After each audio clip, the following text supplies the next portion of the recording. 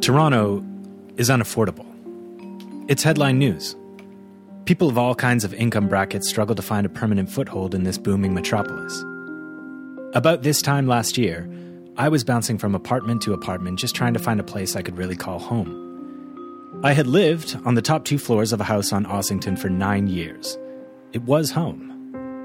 But I got a call from the landlord. Her daughter, she told me, needed the place.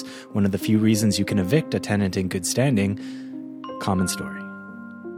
So, I spent over a year just kind of drifting.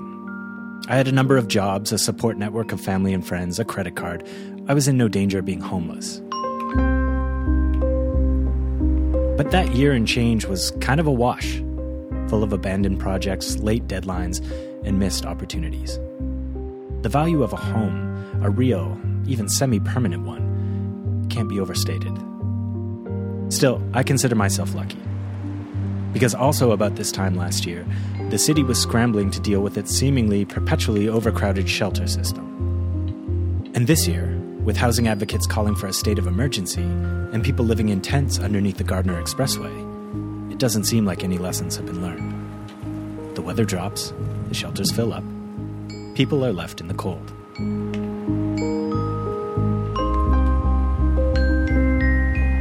I spent a year in search of a home. No one should spend a year looking for shelter.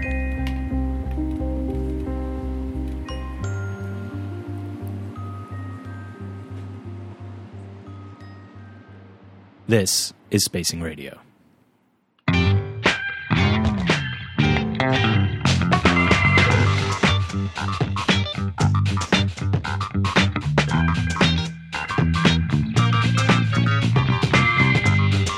Back in the broom closet at 401 Richmond Street West, Toronto, Ontario. I'm Glenn Bowerman, and you're listening to the official podcast of Spacing Magazine. Coming up on the show, urban planner Sean Galbraith leads us through some frustrating bureaucracy, which may lead to multiple families looking for a new home. Planner and researcher Cheryl Case talks to us about an initiative to ensure everyone gets a seat at the table when we talk about housing in Toronto. And Councillor Gord Perks helps us understand what affordable can really mean. But first, Spacing senior editor John Lawrence helps give us the lay of the land when it comes to housing in Toronto as he prepares his latest book, House Divided. Stand by.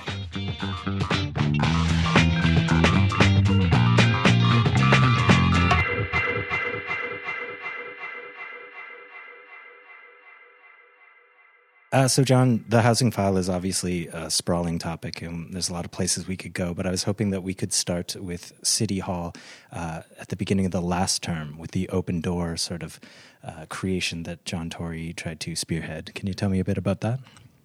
Well, I think that the most important point is that it didn't deliver a whole lot. So they had an ambitious target. I forget the number, but it's about 5,000 units, and they fell way short of it for various reasons. But I think that, sometimes these policies are advanced because around election season, because it's good politics, but then, the city loses the plot, and then it kind of just gets delayed and, gets shunted down the policy agenda. Mm-hmm. And how do you think that they sort of lost steam over the previous council term? Well, I think that housing is a difficult topic for a lot of politicians. I think a lot of people, members of the public, sort of they have an eyes glaze over issue with housing. Right. Lots of people, are thinking it's about social housing, or it's about repairing TCHC, and so there are 110,000 people living in TCHC, which is 5% of the population of the city. So it doesn't touch a whole lot of people, and then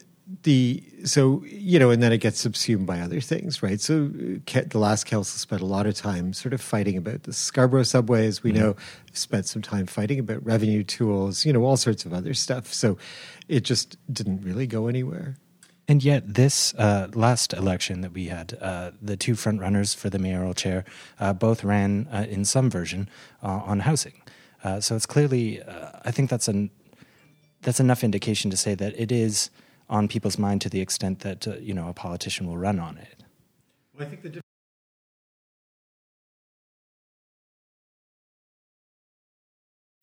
costs is significant, right? So the reality of living in an incredibly expensive city has really settled in to larger portions of the population. The demographics are at work. The millennial generation is sort of more involved in the housing market. So there are lots of factors at play that cause this agenda to sort of move up to move sort of higher in the public consciousness. But I think nothing affects it any more than the reality of having to spend $600,000 on a very small condominium apartment, which you'll never finish paying for. Right. You may never get approved for a mortgage for it unless you've got like a super stable job. And so you have this situation where you can't afford to live in the city. And this is a reality for more and more people. And this is why it's a top-of-mind issue and why it was a top-of-mind issue in the election. So in the previous council term, we were talking more about Toronto community housing and the backlog. And now we're not just talking about that. We're still talking about it. But we're also talking about more of what people are calling the affordability crisis, where even upper to middle income young families or entrepreneurs or what have you are struggling to find a foothold. Right. And so one of the important points to note is that there are two related but separate issues, right? There's the affordable housing issue, right, which has to do with the condition of Toronto's subsidized housing stock, and then there's the housing affordability issue, which has to do with all the costs associated with housing for everyone else who doesn't qualify for rent geared to income housing, and the two play out on parallel tracks. They one affects the other, but I think that as more and more of the population of the city is affected by the rising rents and rent evictions and all of that stuff, that the housing affordability has become more of a pressing problem. Right, which brings us to Housing Now, which was kind of John Tory's plan when he returned to office as mayor. And so where are we at with that? I mean, it got tentative approval from council, but we're still sort of making our way through the very first budget of this term. Right. So what happened is that immediately after the election, city officials identified 11 sites for about 10,000 units, about a third of which will be below market units. I think everything proposed is rental. These are properties, that were owned by the municipal government all around the city. I found it interesting that without any real effort, the city was able to sort of pull this rabbit out of the hat. So they had these properties. There are lots of properties around the city that could be leveraged for this kind of housing. The council at its first session approved a budget for a dedicated team to make these, to get these projects underway. And now we're sort of in that process where, they're going to kind of scope out, what happens on each one of these parcels. They'll do a tendering process and all of the kind of mechanical things that need to happen to get buildings built. Mm-hmm. And still on the housing file, we talk a lot in Toronto about the yellow belt, so-called, because if you look at the zoning maps of Toronto, there's a sort of stable neighborhood areas where there's only maybe a single detached house allowed to be built, that kind of thing. Right. And that, I think a lot of people would agree, is a missed opportunity for intensification, low impact density, that kind of thing. You're working on a book about that. Can you tell me a bit about that? Yeah, so the book is called House Divided, and it's going to look at a range of the housing issues that are sort of top of mind in the city. Some of which have to do with intensifying, the Yellow Belt area. Some of which have to do with taking different approaches to sort of low and medium rise residential housing. There are all sorts of interesting experiments and projects and typologies from, that are being tested here and around the world, which we should really be doing. And we're also looking at, some of the sort of historical reasons behind Toronto's ambivalence towards this kind of housing, which doesn't exist everywhere. There are lots of places where, where owning a house is not sort of an expected thing. It's just, you rent or you buy an apartment. And so I am of the view that it's important to know how we got to where we are in order to kind of shift gears and course correct. And so you could find the roots of our antipathy towards affordable rental housing and gentle density all the way back to the beginning of the 20th century. Mm-hmm. And in your work, and I think a lot of people are thinking about these issues of zoning, and you point out that there are these sort of low density but like multi-unit housing throughout largely the old Toronto, which could never be built now. Right. Can you talk a bit about that? So in the old city of Toronto, there's a residential zoning designation which allows full range of kind of low-rise residential buildings, right, from single family to duplexes, triplexes, fourplexes, sixplexes, walk-up apartments, the whole range. And a lot of those predate any kind of zoning regulations. So the zoning was sort of applied after the fact. The post-war suburbs primarily are the yellow belt that you mentioned before. They're zones single family residential or they're apartment buildings, and I think that you don't need to be an expert on property values in Toronto to know that the areas that are that have these sort of small apartment buildings or triplexes are also places with very valuable real estate. Mm-hmm. So the point I always make is that the sky did not fall. Right. So you can live in these neighborhoods with people who have who share a house, a number of families sharing a single house or a single dwelling, without having any undue effect on your property values. And in fact, there's an argument to be made that the property values are enhanced because these communities become more dense and more vibrant. Local amenities are more used; they're more sought after. So, and there are lots of places. You only need to go to Montreal to see that having more density in residential neighborhoods gives a lot of vibrancy to residential neighborhoods. And so there's not going to be one, fait accompli that's going to, solve housing. You can't solve housing because housing, as you said, there's many different aspects of it. But so what would you like to see in the short term? What kind of movement? Well, I'd like to see council look at this issue in a comprehensive way, which does not seem to happen. So an important part of it is investing in subsidized housing and not sort of kicking that ball down the field. Another important component of it is looking at zoning bylaws that that ring fence very exclusive neighborhoods that are increasingly off limits to most people, and to allow more density in those neighborhoods, gentle density. Another important element of it is architecturally and design, looking at innovative types of design and then kind of reverse engineering those designs. I mean, one of my collaborators on House Divided is Alex Bezikovic, who is the Globe and Mail's architecture critic. And, he's writing about some of, the designs of, small apartment buildings that can be found in, different places in Europe, and says, well, you couldn't build those here. It's like, well, what do they know that we don't know? Or what do we know that they don't know? Why couldn't we build those buildings here? And so let's figure that out and then take away those roadblocks. All right. Well, John, thank you so much for taking the time.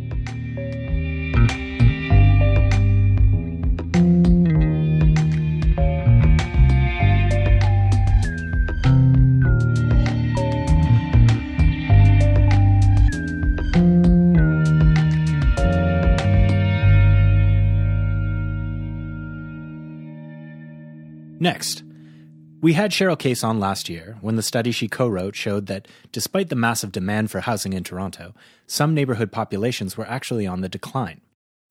Now, she's working on a Housing in Focus initiative that aims to bring everyday people to the planning table and help educate about how community planning works in the city.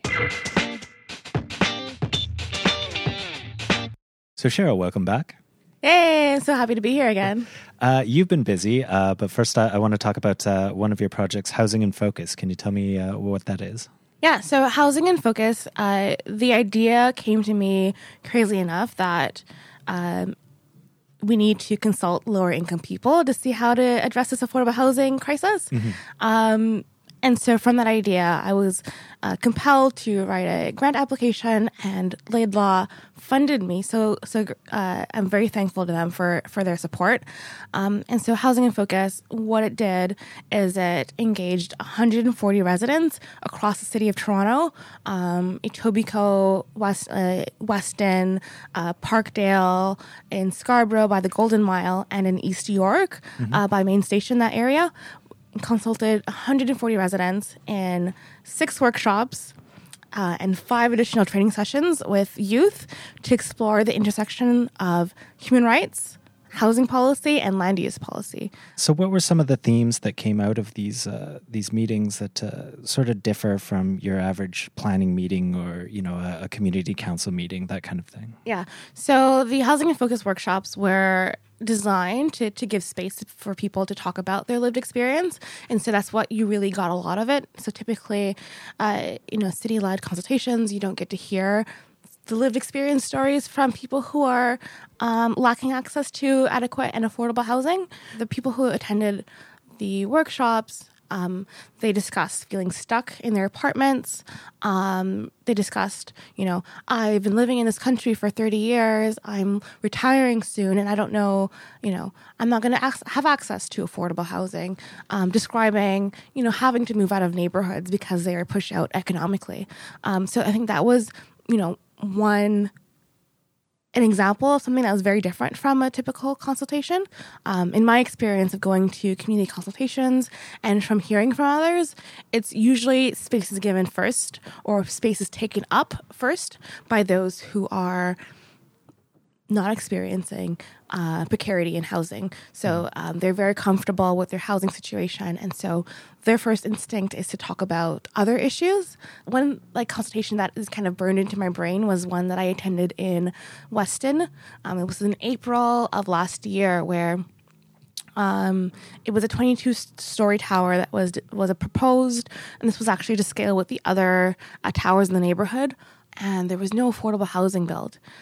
But you see immediately after the city planner and the developer, they made their presentation about the policy and the shadows. Homeowners and other concerned members came up and stated, I hope there's no affordable housing. Right. No affordable housing was proposed. So why did they even, it's just baffling to me to think that was their first response. Do you have a perspective on where that pushback comes from in neighborhoods like you saw from... And what's the fear? What's the fear of affordable housing? It's very well documented why these people oppose affordable housing. Mm-hmm. And when I say documented, I mean you can go back to the 50s and before to see documentation on this. And essentially, they're afraid of the social class of their neighborhood going down, right? So they don't want lower income and also affiliated lower class. Right. I put in quotation marks for the listeners, to be in their neighborhood. There's concerns about traffic and about just a general height difference. Those are real concerns. They don't take precedence over the need for people to have access to adequate and affordable housing. And finally, you've also been doing some work about kind of taking the language of planning and housing and providing people with education and their own language to be able to speak to people on an even level.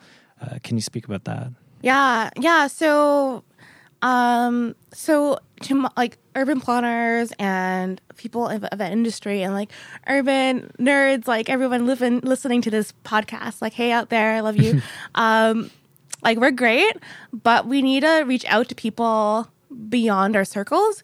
And the people in the health industries, in the service provision industry, they're dealing with people face to face.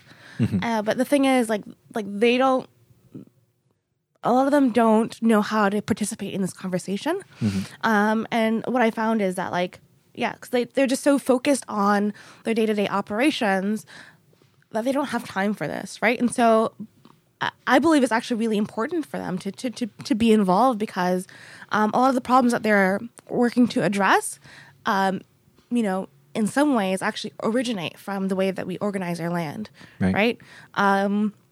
and how we finance our land and all those kinds of things that come in the urban planning space. So yeah, that's why I think it's really important so that they're educated so that they can participate in this conversation.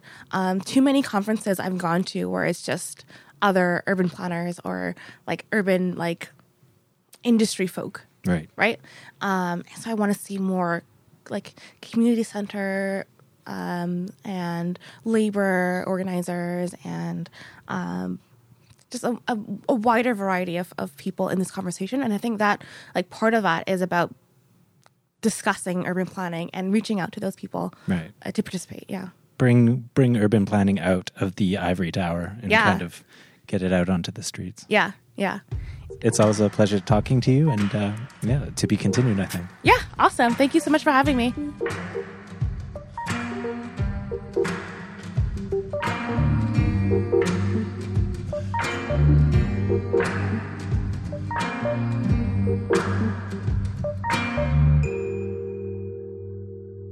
And you can find both Cheryl and John's work in House Divided when it hits bookshelves this summer. Look for it. Now, I'm a guy who loves a good tweet storm.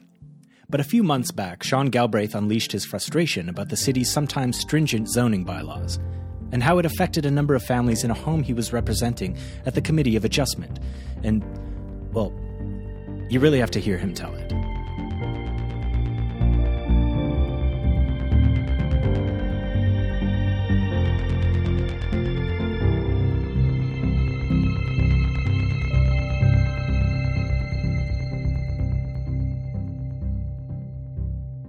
So part of my practice is helping people get approvals through the Committee of Adjustment.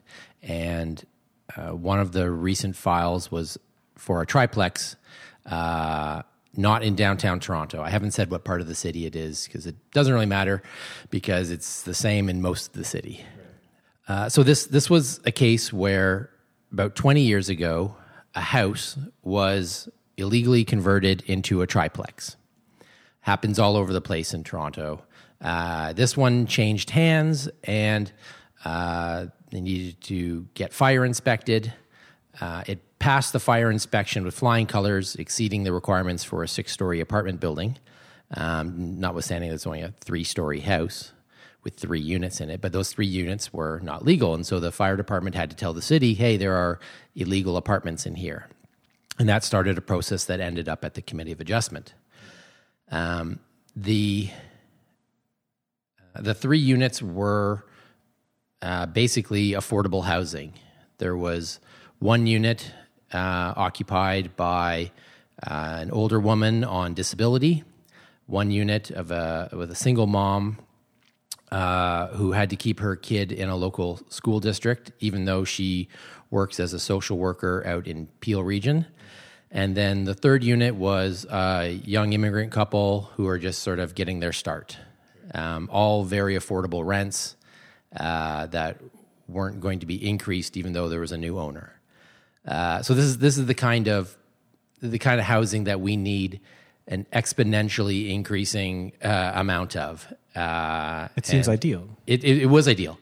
And so as part of the evaluation by the city, it was determined that only 2 variances were needed. One variance was that 3 parking spaces are required. Only 1 was provided. Nobody cared about that variance. It was totally reasonable. And part of the leases for the tenants was that only 1 unit gets a parking space and everybody else doesn't. Fine, dealt with. The other one was for the use itself. So this is located within the infamous Yellow Belt and within the most restrictive of the Yellow Belt zoning districts, the RD zone, the residential detached only zone, the yellowest of the Yellow Belt. And a triplex is not a permitted use. Right. And if you want to have a secondary suite, you're only allowed 1 secondary suite.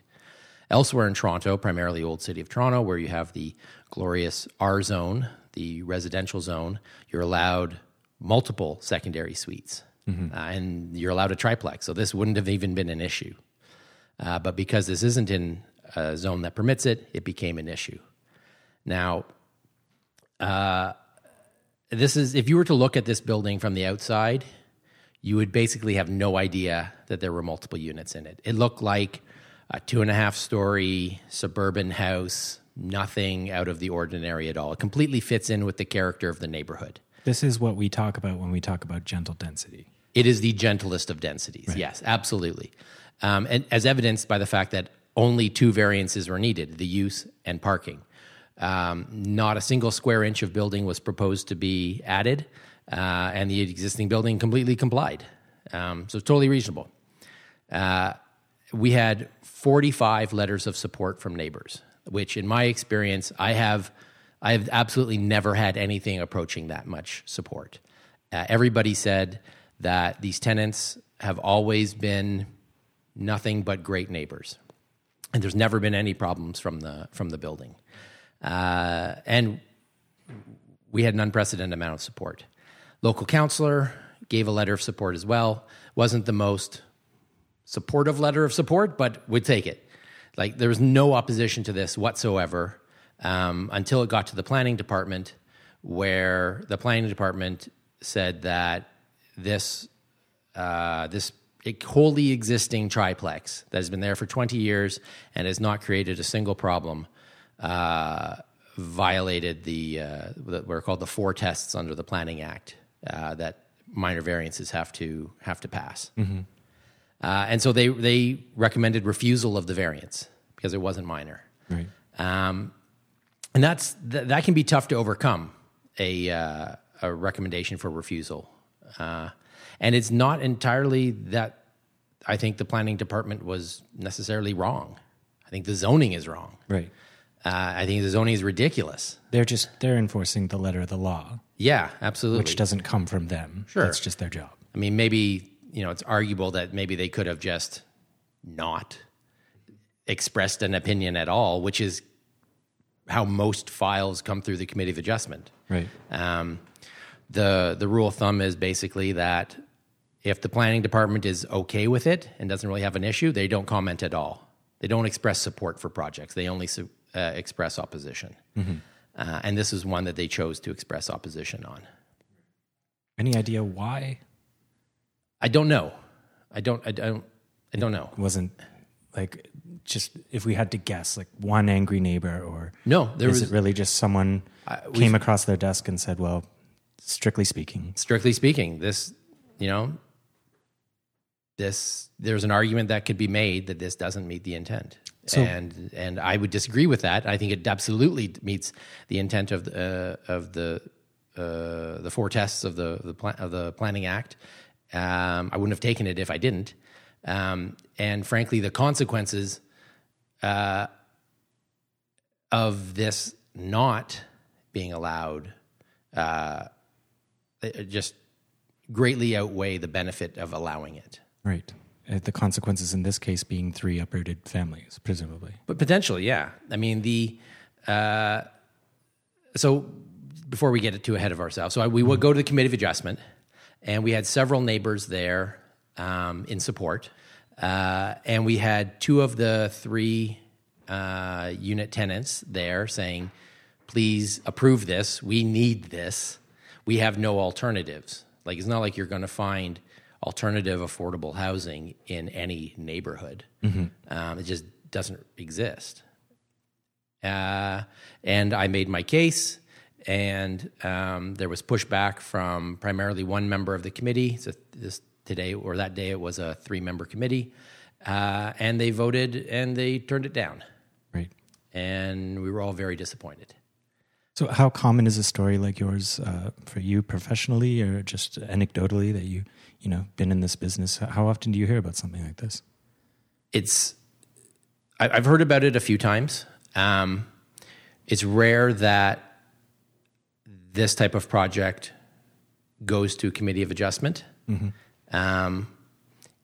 It's rare that you'd have a landlord that wants to maintain it. It's much easier to just say, I bought an illegal use. Oh, well, going to have to kick you out and raise the rent. Right. Or convert it into a detached house, mm-hmm. or something like that.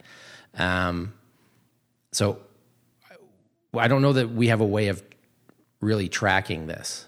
I don't know. I don't think the city is tracking it, how many times it refuses existing triplexes that aren't allowed, Right. and what the impact is to the number of units. Right. So I don't know how often it happens. However often it happens too often. Right. So in a city where we have an affordability crisis that we talk about often, it makes headlines. The two frontrunners for the mayoral campaign that just happened both ran on some version of affordable housing, fixing the affordability crisis. So given that, it seems like in this city, if the city's stated goal is to tackle this affordability crisis, that the left hand doesn't know what the right hand is doing, where the city might not be able to, with any kind of speed or efficacy, tackle the housing market. That's a big, broad, sweeping thing. Totally is. A lot of variables and forces at play there. But something that they presumably do have control of is these variances, like these specific lines in the Provincial Planning Act and again in the more local zoning bylaws. So the city doesn't have a lot of control over the outcome of variance applications.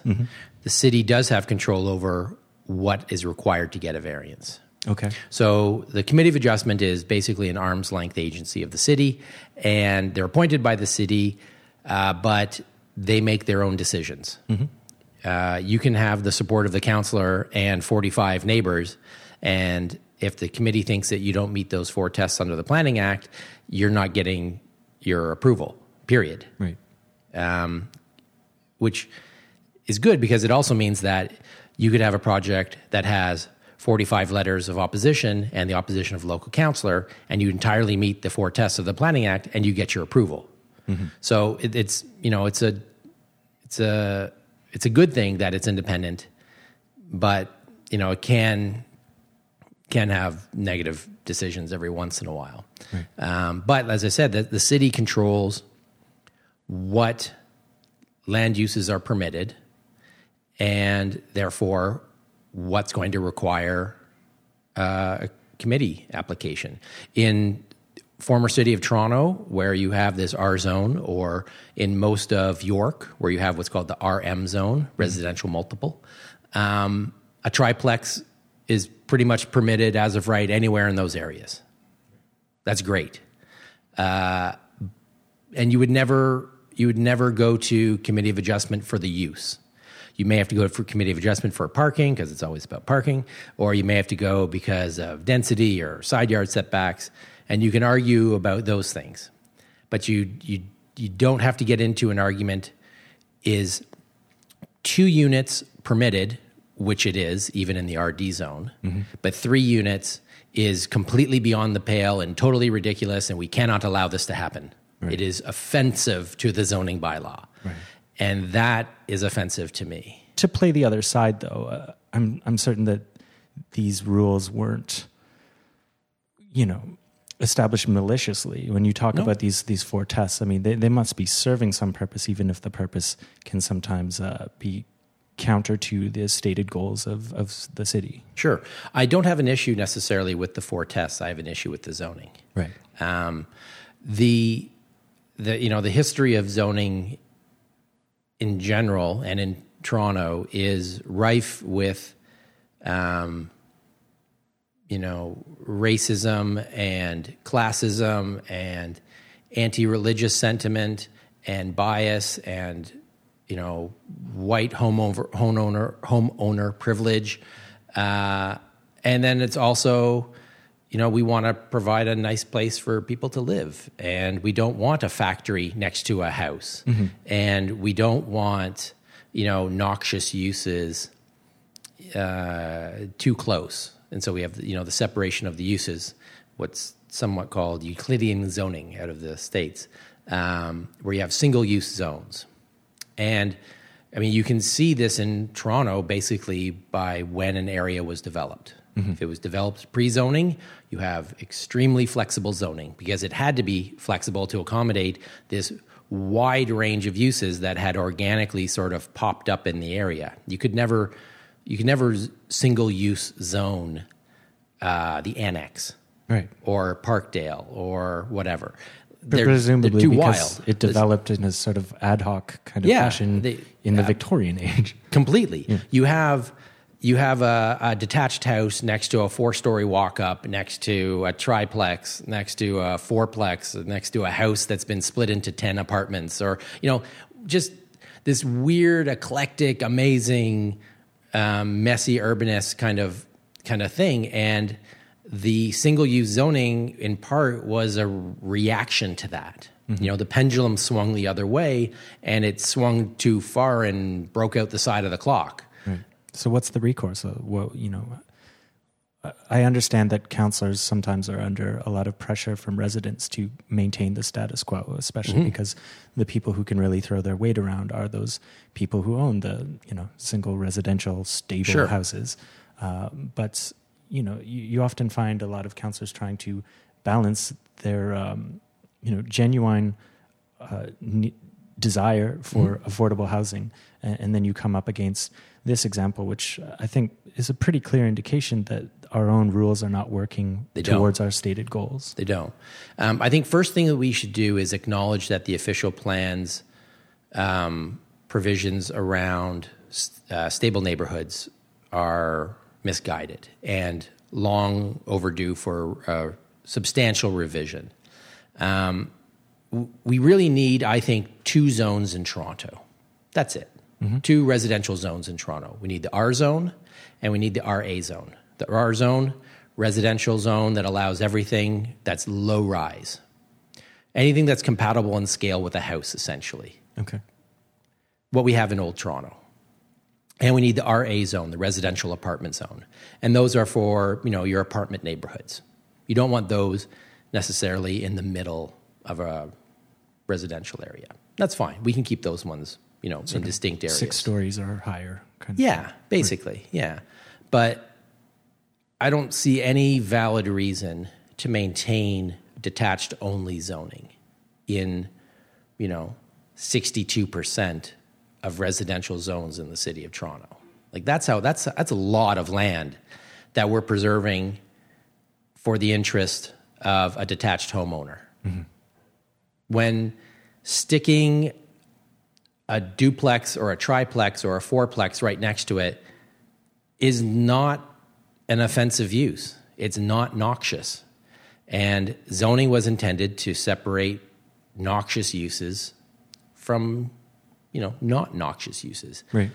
And what we're saying is that a fourplex is a noxious use. Mm-hmm. And I find that obnoxious.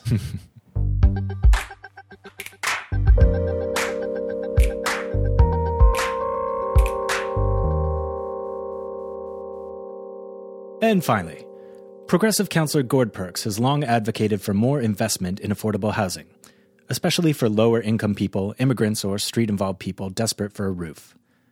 I sat down with Councillor Perks in Swansea Town Hall.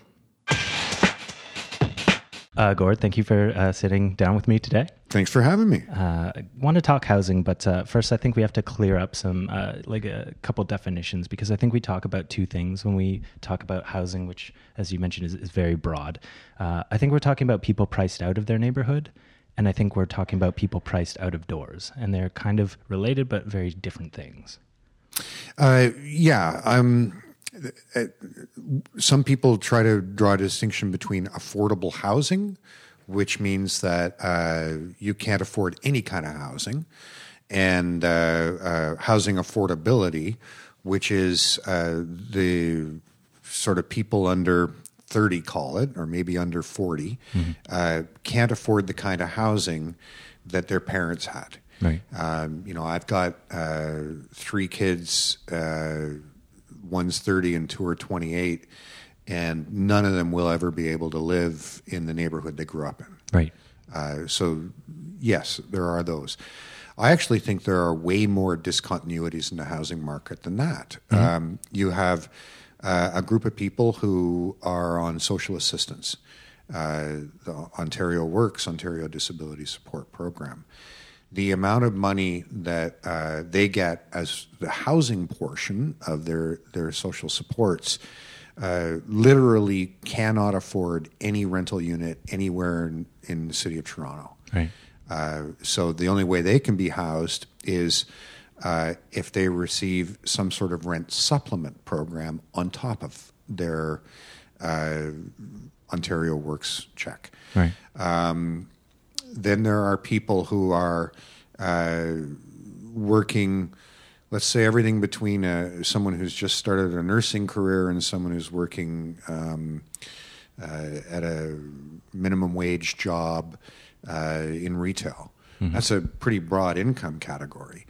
Those people can't find any rental at any price in the city of Toronto, but they're not eligible for a housing allowance from any program. Right.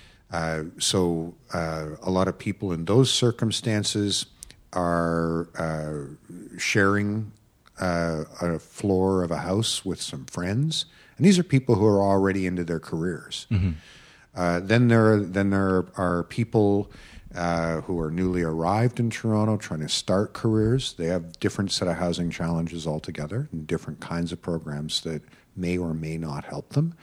And then there's a whole swath of people who, when I was 20, we would have called them yuppies, young urban professionals. Yeah. I don't know what you call them now, who are just priced out of the kind of space that they enjoyed as children, but they're also priced out of ownership of mm-hmm. housing unless they get, a tiny bachelor-sized condo unit somewhere in the fringes of the GTA. Right. And that creates a whole bunch of other challenges too. Mm-hmm. I was wondering, when we talk about affordable, is there an official city definition of affordable, or is it just kind of, it depends who you ask? There are a variety of different definitions based on what kind of funding program is going to apply. If you're looking at what people in the housing community and social researchers talk about as kind of the ideal, none of us should be paying more than a third of our income for housing. Right. We don't come anywhere close to that for probably 60 to 80% of the people who live in Toronto. Mm-hmm.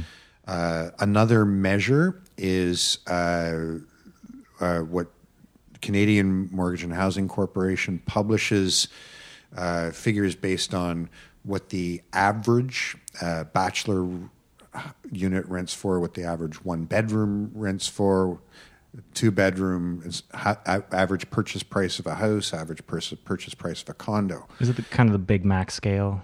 Yeah. Or the basket of groceries, that kind of thing. And that average number gets access to certain kind of tax breaks and subsidy programs to developers to incent them to build things that are below average. Mm-hmm. Some other programs, the tax breaks and incentives to developers kicks in at 80% of that average market price. So there's no unified number that explains it all and solves it all. Mm-hmm.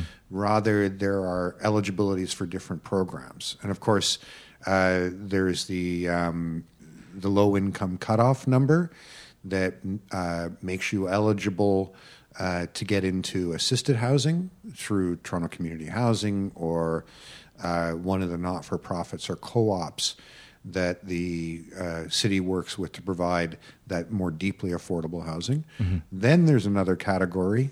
I do go on. That's all right. Then there's another category which is supportive housing, where for some reason, it may be mental health, it may be a physical disability, it may be that you're struggling with an addiction or two or more of those issues, you become eligible for supportive housing, where there are services provided on site to help you stay in the housing and manage your whatever the support is you need. Mm-hmm. So when the city, say, for instance, makes a deal with a developer who says you can build this kind of building, but a certain amount of units have to be affordable rental, what does that mean in practical terms? So in practical terms right now, it depends on the program. Okay. And it depends on how it arrived there. So there's a a threshold that we use for the program that the mayor introduced last term, Open Door, which is average market rent according to CMHC, or average average purchase price according to CMHC. If you're building a not-for-profit operation, there a whole different set of things apply. Right. And a lot of that depends on what the federal programs are that we're trying to reach into to match whatever the city can come up with, because the more money we can provide to the not-for-profit housing operation, the more deeply affordable and the larger number of units that they can get. Right. Then there's a third lane, which is sometimes councillors like myself will negotiate through a Section 37 agreement for a development, sometimes on site, sometimes off site, and we can write terms into that Section 37 agreement about what kind of affordability, but also the length of tenure. Right. That's another thing that's variable in all of this. Some of these are, the unit has to be affordable for 20 years, 50 years, 99 years in perpetuity. Right. So it's kind of whatever you can shake hands on. Yeah. Yeah. So you mentioned the Open Doors thing from previous term. Now we're talking about Housing Now and Create TO. It's new. We've really just started getting into this term of council. We're still wading through the new budget. But what do you see out of this Housing Now or Create TO? Well, I'm one of a handful of people who voted against the program.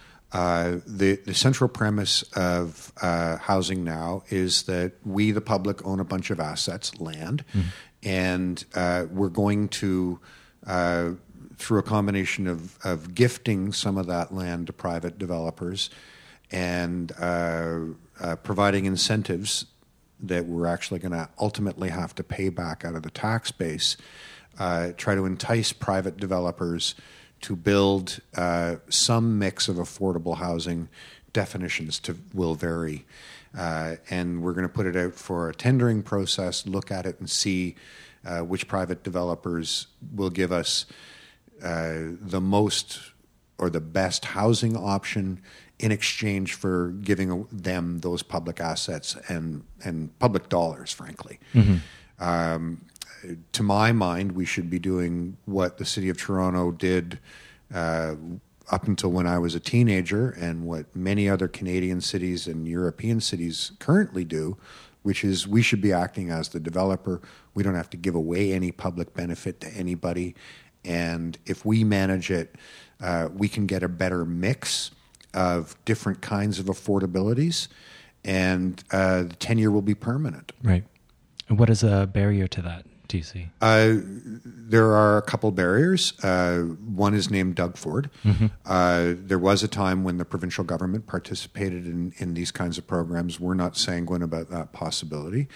Another is that the much ballyhooed national housing strategy is all back-end loaded, which means that the amounts of money that are available to us now are quite modest. The other constraint is that we have had now 9 successive budgets at the City of Toronto where we have decreased our fiscal capacity by keeping property taxes down. So our own ability to develop this land is getting constrained by sort of an austerity. We have actually had austerity budgets for close to a decade now. Right. So it's money. And so given those fiscal restraints, what do you hope you can accomplish this term? I hope to smash through the fiscal constraints. I think that if people who are facing any one of the affordability challenges that we discussed had any sense of what happens in places like Stockholm or Vienna or Berlin or in various Scottish municipalities where mixed income housing is built. So everyone from that sort of middle income, slightly upper middle income actually, to the people who need supports, and everybody in between. So a majority of the population are offered opportunities to live in a range of co-op, not-for-profit, and directly government-delivered services. Because it's a mix of income, you get enough rent paid that the cost of maintaining the buildings is covered. Right. The cost of paying off the construction cost and any debt you incurred in constructing it is paid off through rent. Right. And you're providing housing for people who can't cover those kinds of rents because it's mixed income. If people in Canada knew that, we used to do that up until Paul Martin cut the federal government out of housing when he was the Minister of Finance, and B, places all over the world are still doing it, I think that we'd be having a very different conversation about housing and housing affordability in Toronto. And in terms of zoning, which I know is a fraught topic, but yeah. Is there if I die of an aneurysm, it will be cut because of a Twitter thread about zoning. Well, I sincerely hope that doesn't happen. But is there something, under the city's purview that the city can do to add maybe affordable or gentle density for lower or probably middle income people? Yeah. So there are some things that can be done, and we've actually moved on them. So after a lot of resistance in some of the suburban neighborhoods, we're relaxing the permission for secondary suites. Okay. So that's, I want to turn my basement or my second floor of my house or whatever it is into a rental unit. We're both making it easier in terms of the zoning, but also waiving some of the charges and fees that we normally would apply there. Right. So that will help. We're also currently embroiled in a hearing at the Provincial Local Planning Appeals Tribunal where we tried to zone an awful lot of the Airbnb type stuff out of existence. Right. That one thing would probably create more sort of mid-range affordable rental than all of the housing programs that Mayor Tory has announced in his 2 terms of office. That's how big that chunk of the market is. Right. Another piece which I initiated is to try to get protections in our planning law for what we call dwelling rooms. So that would be rooms in rooming houses and so on, to make it harder to demolish them. The final piece is some of us on council are trying to make that rooming house style of housing as of right across the city. So that's the suite of things that I think actually will help. Right. I know there are other conversations and hopes out there. All right. Well, Councillor Perks, I want to thank you so much for taking the time. Thank you for having me on.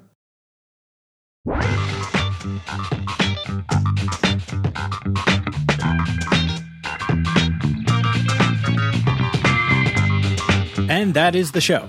Thanks, as always, for listening. If you like this program, please tell your realtor, your workplace Slack, and your many former roommates. A like, share, subscribe, or ratings on iTunes will go a long way to helping us reach new listeners. And if you can spare a second, please do.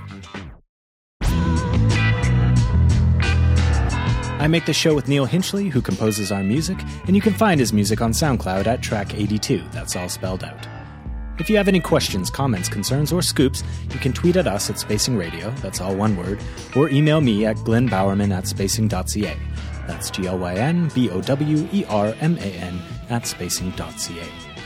Visit our blog at spacing.ca or visit our city store at 401 Richmond Street West in Toronto. The 15th anniversary issue of the magazine should hit shelves any second now, so go get a copy. In the meantime, stay warm. Cheers.